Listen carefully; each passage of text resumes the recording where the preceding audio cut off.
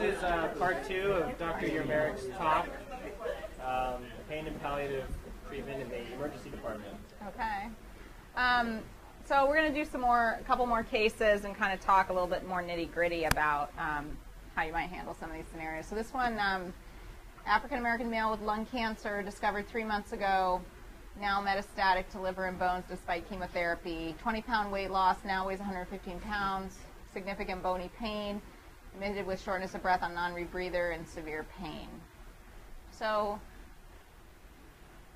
you're trying to get, always the struggle in these cases, right, is this patient dying, or is this patient have some complication that is reversible? That's really the question you want to ask yourself. So we're going to talk a little specifically about some of the tools that you can use for prognostication, particularly in cancer patients. It's because they're the easiest. If you look at cancer versus COPD versus CHF, COPD and CHF, you can have an identical presentation a year apart, and one of those will result in death, and the other one will result in the patient living a year longer. So it's very hard to know, exactly when someone is or isn't dying with COPD and CHF. But cancer and dementia is another one of those where sometimes these patients can bounce back. But if you're just focusing on cancer, it's a little bit easier. So with this patient, you're trying to figure out what is this patient's prognosis. What are the kind of questions that are important in the history that can help you with prognosis? You have a whole list of how many hours a day you spend in bed. So how do you ask that question?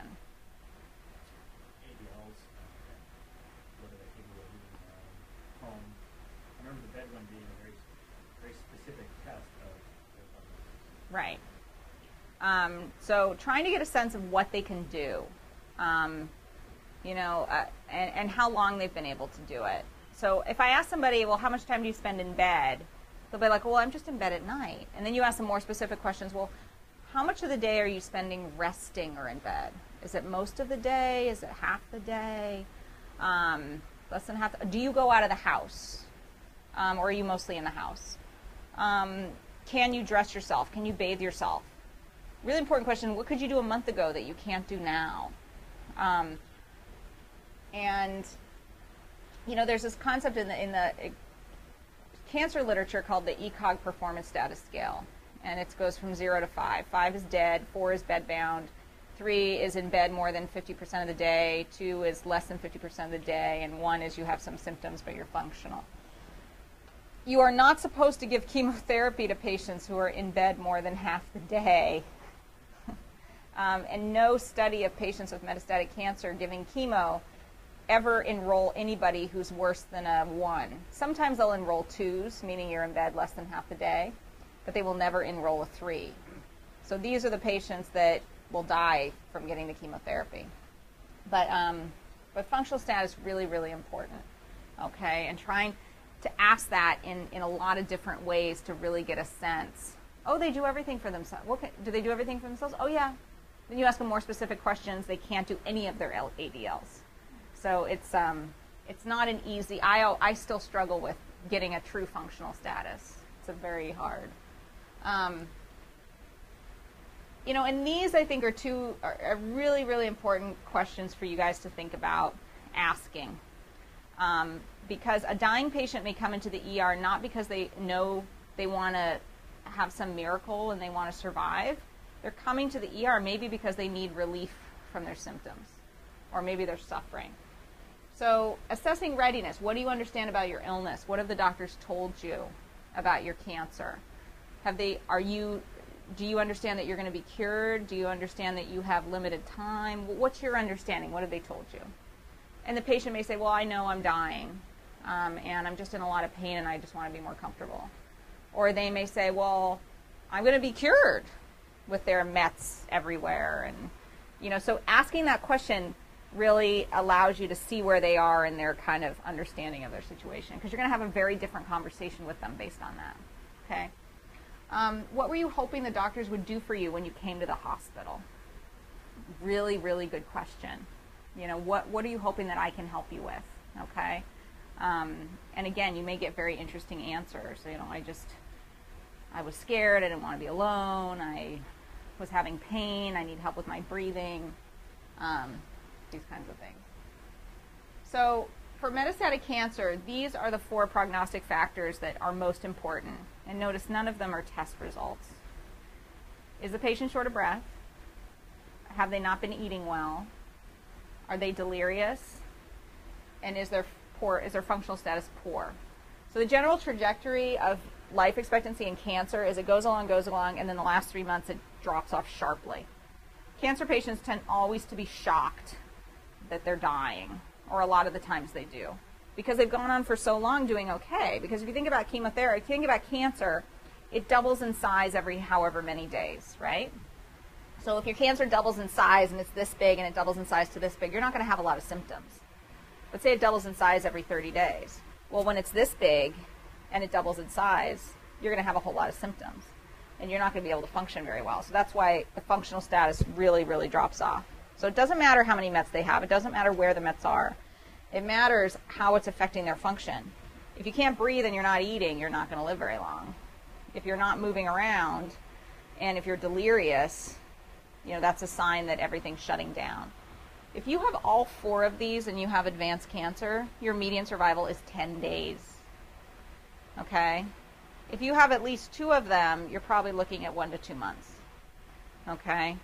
And there's tons of other prognostic scales for all different kinds of diseases, but this is kind of, you know, something you can kind of actually remember and maybe think about.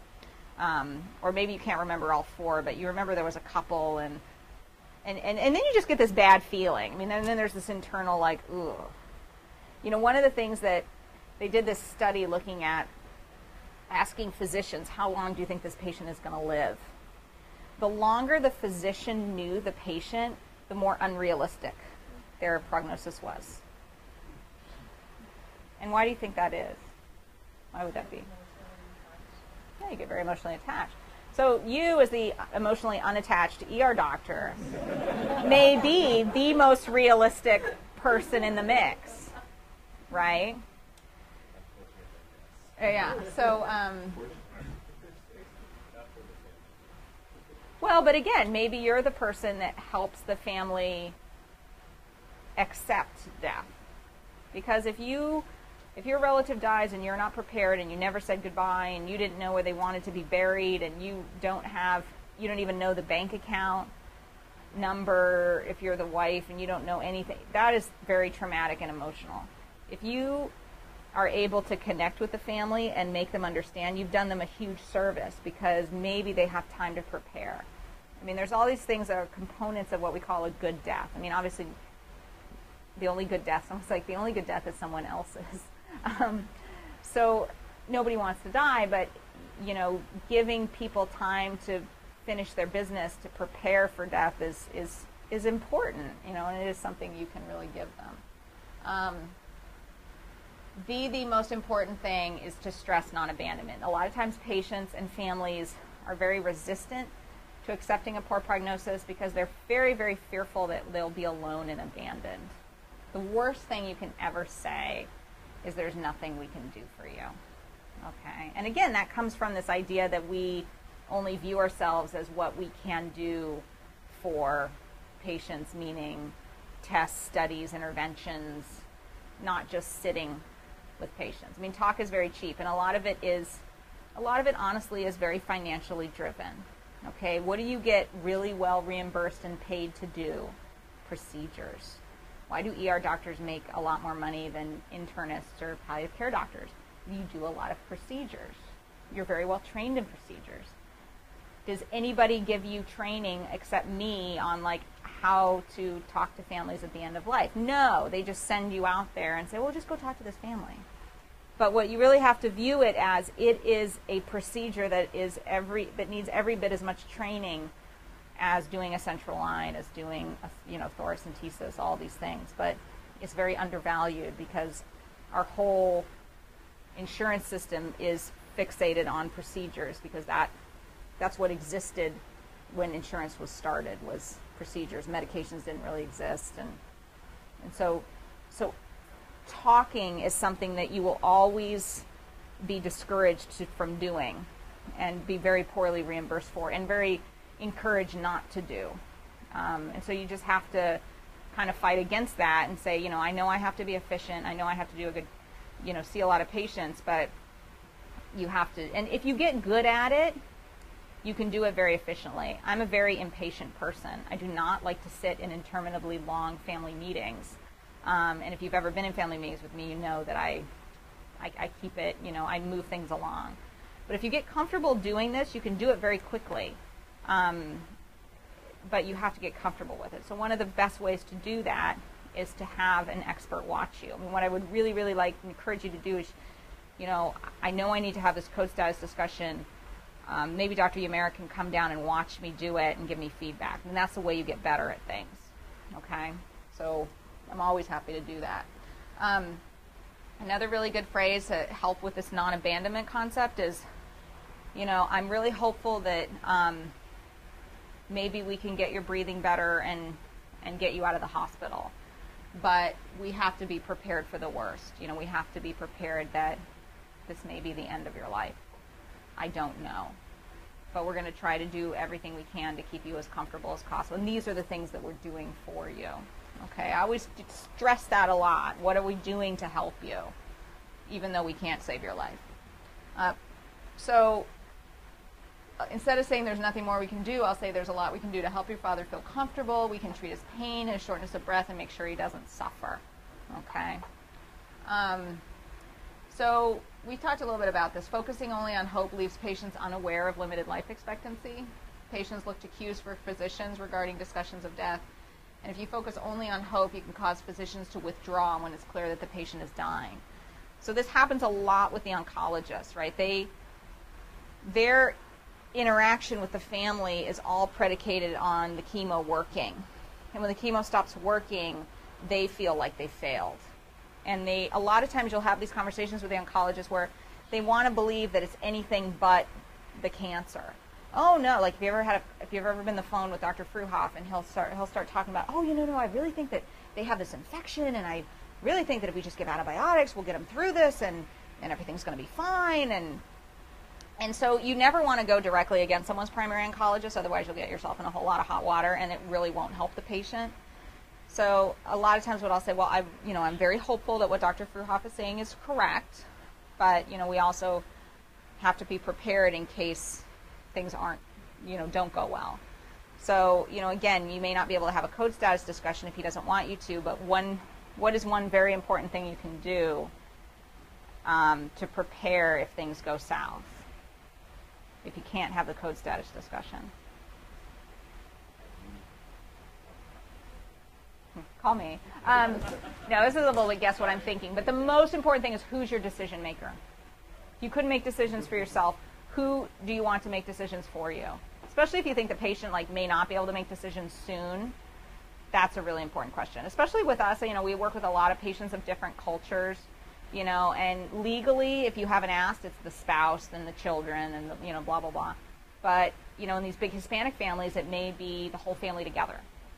Or in immigrant Asian family, they may prefer their children who are native English speaking to be the main decision maker, not the spouse. It can just be different. Yeah. I just had a question. No, go ahead. So I had a patient yesterday, and I want to know what I could have done differently. Okay, yeah. This was a patient came in, had some kind of GI cancer, and had mets to bone and liver, and came in vomiting blood and was lethargic. Okay. So it ended up being a unit admission, but I find out later that the family chose not to tell the patient that he has mets. So it put us in a kind of a bind. I didn't know, and I know he was going to be admitted, so it gave me a limited time to begin with. What should I have said, if anything, and should I have made a palliative care consult? Well, yes to palliative care consult. The answer is it's never too early. Would you be surprised if the patient died in a year? If the answer is no, you can always call it. No, serious. Which would be like your entire population in the ED. But It's a ball-headed tattoo. I'll just rent a CPU bed one and set up shop. 2X left, he has a bunch of neck tattoos. I wouldn't be surprised if he died. Yeah. So yes, the answer is definitely you should call us. But so there's this great article by this guy Tim Quill, and the title of it is "Don't Tell Mother," and it's exactly about how you deal with. So first of all, was the patient English speaking? No, Okay, what did he speak? Korean. Oh. Those are always my examples, is the Korean patient, because they do that a lot. But I mean, every culture does it, right? We've had Caucasian patients who have said, "Oh, I don't want to tell my mom," and but it is very cultural. It can be very cultural, and in many countries, even until just recently, the tradition was you do not tell the patient they have cancer. Many countries, and that is just starting to change, but it still happens. So, you know, and there's this concept that, oh, if you tell them, then they will lose hope, and so how do you deal with it? So, what have people done? You ask the patient if you had some bad news that you wanted to tell you. And if they said no, then go. If they said yes, then tell them, because the contract is between the patient and you, not the family and you, not the family and your neighbors, not anybody else. It's the patient and you. If the patient doesn't want to know, I think then you can make a legitimate argument that it's Yeah, Jenny, you know there's something bad. What is it? What is The it? family was translated for me. Right. But not conspire. Can you imagine if a contractor conspired to withhold information about a defect in your house? How do you feel about that? Pretty betrayed. It's like, I just hired you to do this. What do you mean you're not telling me what's going on? You're not telling me what you're doing. What kind of crap is that? Well, it's the same thing. You can't withhold, conspire against the patient to tell them what's going on with their body unless they specifically give you permission not to. It's a no-brainer. I'm sorry, but the family, notwithstanding, if the patient wants to know, you got to tell them. You can tell the family I got to tell them, but I got to tell them. So it definitely comes up to a lot of these cultural, you know, and you have to understand, in order to understand other cultures, you have to understand the biases of your own culture. So again, everybody came to America, your parents and your grandparents, whoever, you know, because individually they wanted a better life. And so we very much believe that the individual is the most important person, and the individual has the right to choose. You know, for many families, the patient, what the patient wants is very immaterial, because the most important unit to them is the family, and it's what the family wants that's much more important than what the patient wants. So, you know, it's and you know, we just had one the other day. It's this Egyptian guy, and we go, and he's dying of pancreatic cancer, and his daughters are both OBs and OBGYNs, and they're just like, oh, you know, we want to keep trying things. And so we go and ask the patient, well, you know, what do you want? He's like, I just want to be comfortable. Do you want to come back to the hospital? No. I just want to go home. And then we go into this family meeting, and I said, well, were you surprised that he said that? And they're like, oh, no. When he gets depressed and down, he says these things, but then we just buck him up and we tell him that, you know, he just needs to fight on and he's better. But if you give him bad news, he'll say that. You know, so you're just like, oh, God. So I agree. So the most important thing is you guys have those two-way phones downstairs, okay, where you can call interpreter services.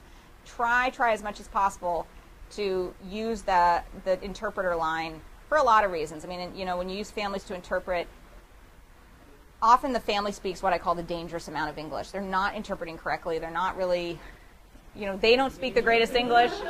And one thing that I have seen in the Korean culture is you'll have grandma that speaks Korean only.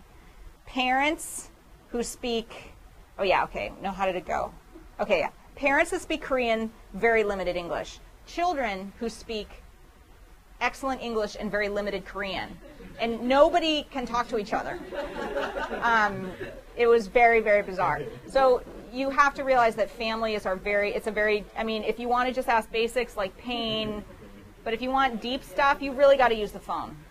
So what I'll do is you cannot use the family to interpret for this. But so I'll get the interpreter on the phone, and I'll tell the family, I'm going to ask the patient if they want to know information.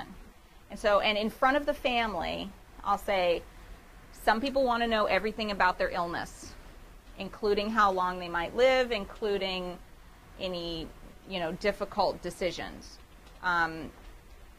Some people want to know all these things and make their own decisions. Other people prefer for their family to hear the news and decide for them. Your family would like to hear the news and decide for you. and you just focus on feeling better. How do you feel about that? And 80% of the time, the patient will say, that's fine. But 20% of the time, they will say, no, I want to know. And the family always backs down because they will not, in front of the patient, they will not go against them. So, but you have to use the interpreter. You can't use the family to do it, and you have to tell the family what you're going to do. But if you go directly against the patient's wishes and you tell them, you may do harm because the patient may not want to know. But yeah, it makes it different. But then if the patient says, I don't really want to know, then you're okay. Then you just use the family and you talk to them and you. Then you maintain your trust, your advocacy over the patient. You're not withholding information from them if they want to know.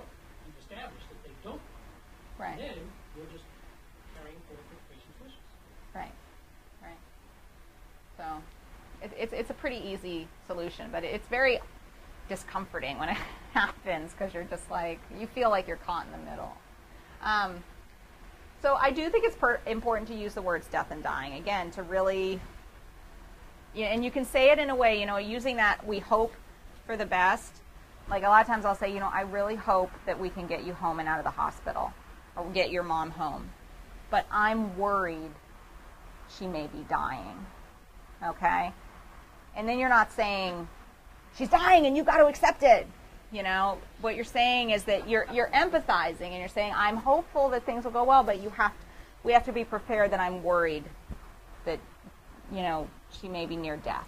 And use those words because nobody else is using them. And like my least favorite phrase is, well, what's the prognosis? The prognosis is poor. Well, what does that mean? It can mean whatever you want it to mean. It can mean you're going to live another 20 years. It can mean you're going to live another 20 hours. Everybody is so incredibly vague because no one wants to, write off the patient. So, anyway. So, now is my favorite part of the talk when we get to, so we're going to do a little role play on having a DNR discussion. Aren't you excited? But before we do that, I do just want to let you guys know that we are in the process of improving our DNR form because it really can't get much worse than the form that we have. The form that we have is this like potpourri of choices that when the residents, my favorite is the residents go through it like it's an a la carte menu at McDonald's. Do you want compressions? Do you want shocks? Do you want pressors? Do you want SVT meds? I mean, it is so terrible. So what we did was we used and this has been presented at Critical Care Committee, and in some similar form, it's not going to probably be that different, but here. Hopefully, and again, the idea is to help you guys take a post and then fill out a DNR form. And also with one click, to say where the patient goes. The patient goes to the unit, yes or no. Because everybody knows, like, you can't have pressors on the floor, you can't be intubated on the floor. You can do BiPAP on the floor, but so this really says unit, yes or no. And then in the unit, there's different choices. But we tried to the fight right now is certain people want more choices on the full treatment part, but we're trying to really limit that. Because we want it to make a little more sense. So anyway, so why don't we, Mike, you'll do this because you've worked with me a lot. So take that guy with a lung cancer patient. So let's say he has a very poor performance status. He's been in bed most of the day for the last month. This is the guy on the non-rebreather, metastatic lung cancer, bony pain, and functional status is poor, he's short of breath, he's not eating well, but he's mentally clear. So he's got 3 out of the 4 things. So you think he has a prognosis of maybe a few weeks to maybe a month. And you're sent to address his code status. How do you go about doing that? I always start the conversation by saying, I don't know if anybody's ever talked to you about this before, but I have some really tough questions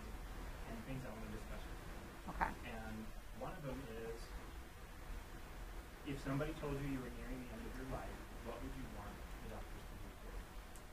That's how I typically do it. Okay, good. And then usually people think specifically of CPR, not chest compression. And so I describe. I'll say something like, for example, if your heart were to stop, would you want us to do everything, including chest compressions and breathing for you and giving you all the medications to get your heart started? Mm-hmm. And sometimes I'll just get a yes or no.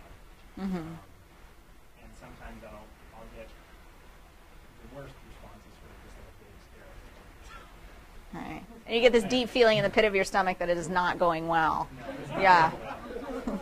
And when it's not going well, and they sort of imply that they want everything, especially to family members, I'll say something like, well, it's my personal belief that CPR is preventing death.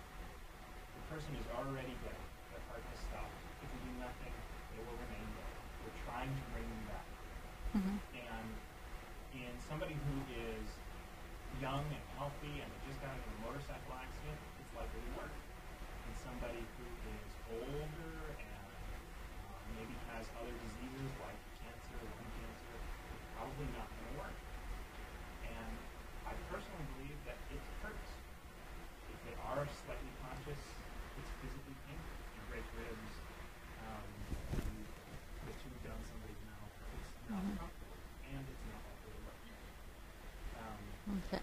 That typically changes their focus of what CPR is. Okay.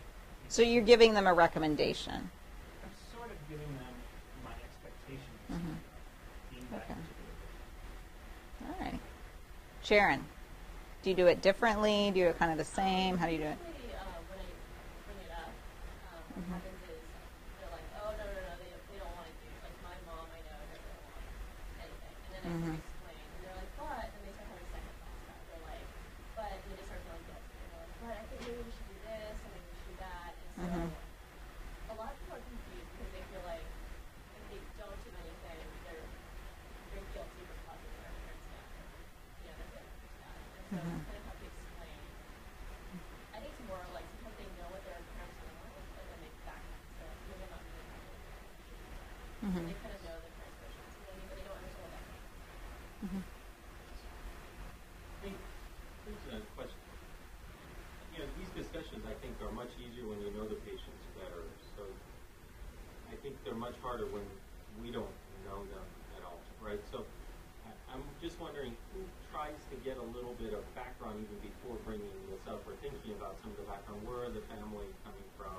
You know, where's the patient coming from? Have they ever been really sick? And, you know, what were their thoughts at that point? I'm just wondering, I think sometimes this is a lot harder if it's just approached in a vacuum. And, you know, you guys might be thinking of specific cases which might make it easier, but, you know, I think this is much harder in my mind if I approach a patient, if I don't know kind of, you know, where are they coming from? What are their thoughts? You know, potentially, you know, maybe religion, religious beliefs, potentially maybe cultural beliefs, you know.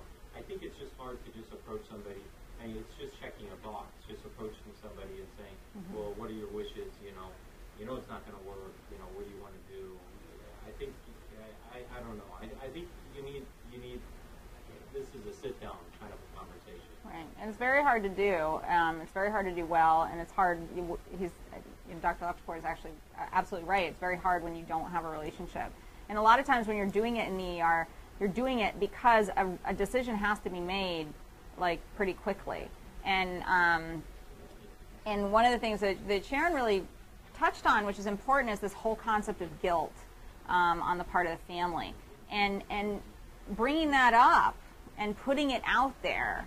You know, anytime there's some sort of uncomfortable emotion, I heard a palliative care talk, and they talk about, like, one time, and it was about this, and it said, just put it out on the table. Like, when you get the sense that the family believes that their doctor did, you know, something bad, and that's why they're in the ER.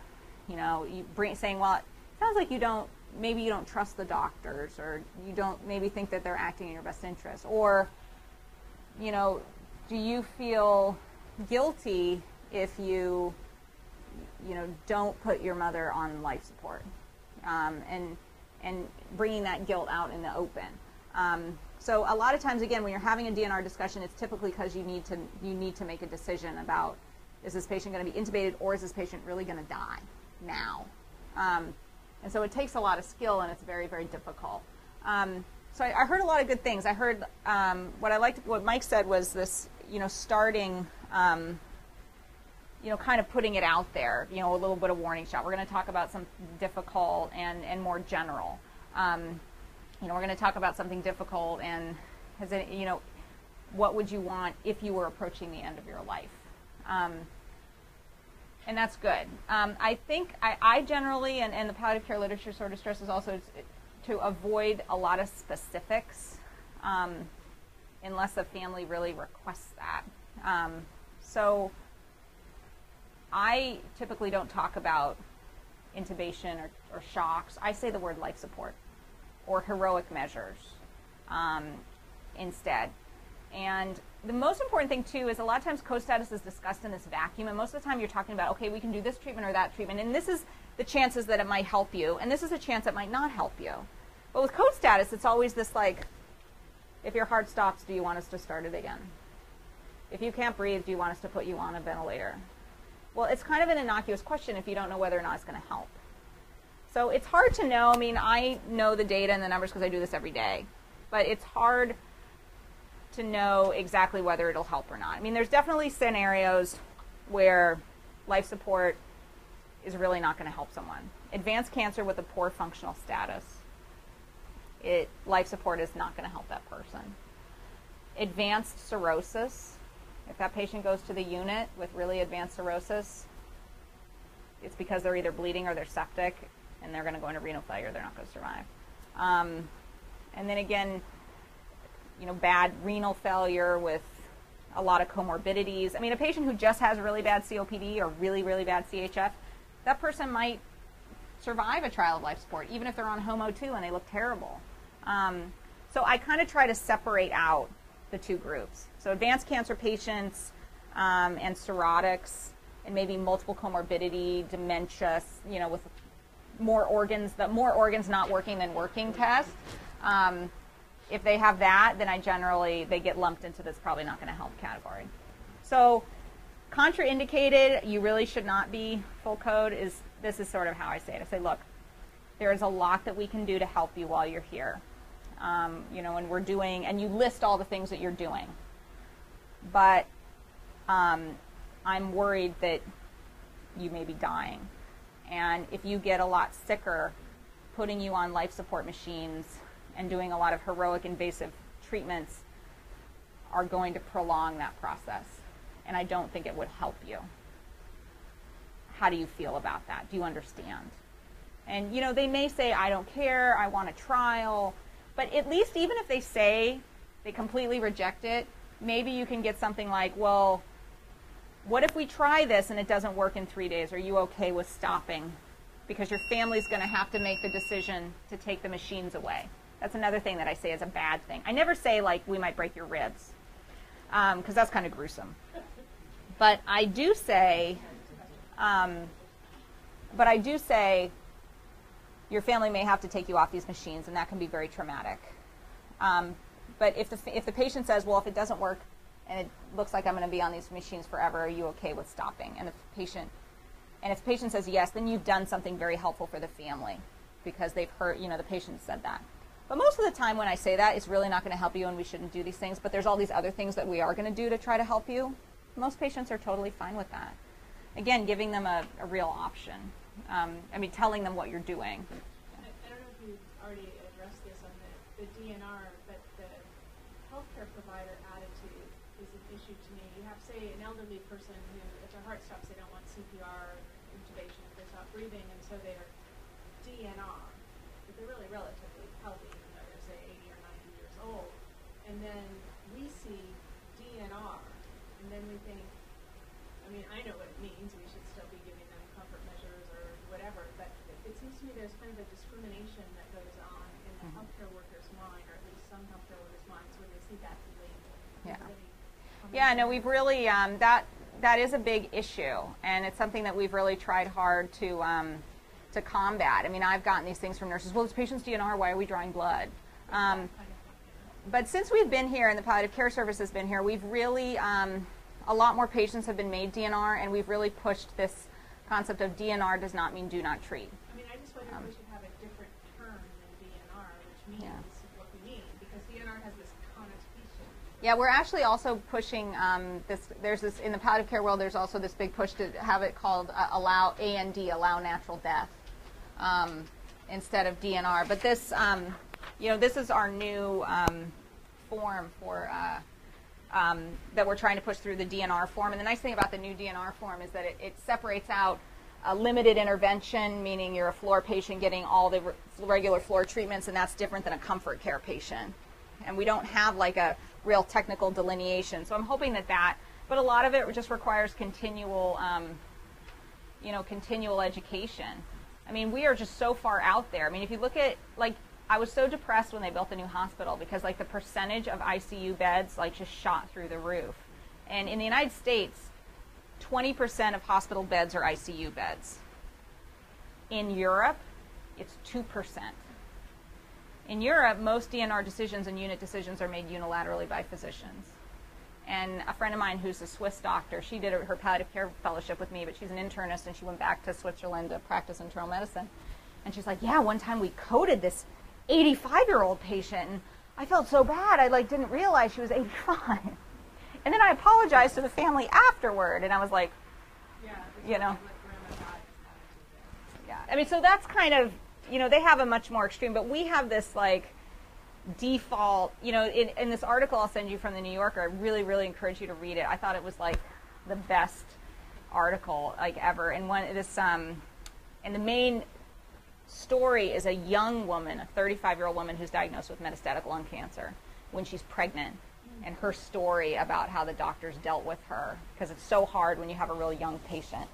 And but one of the ICU attendings said, I feel like I'm running a warehouse for the dying.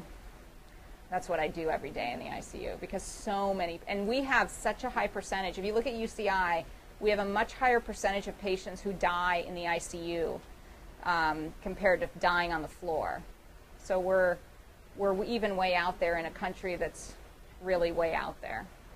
So it's very difficult. So Lenny, hey.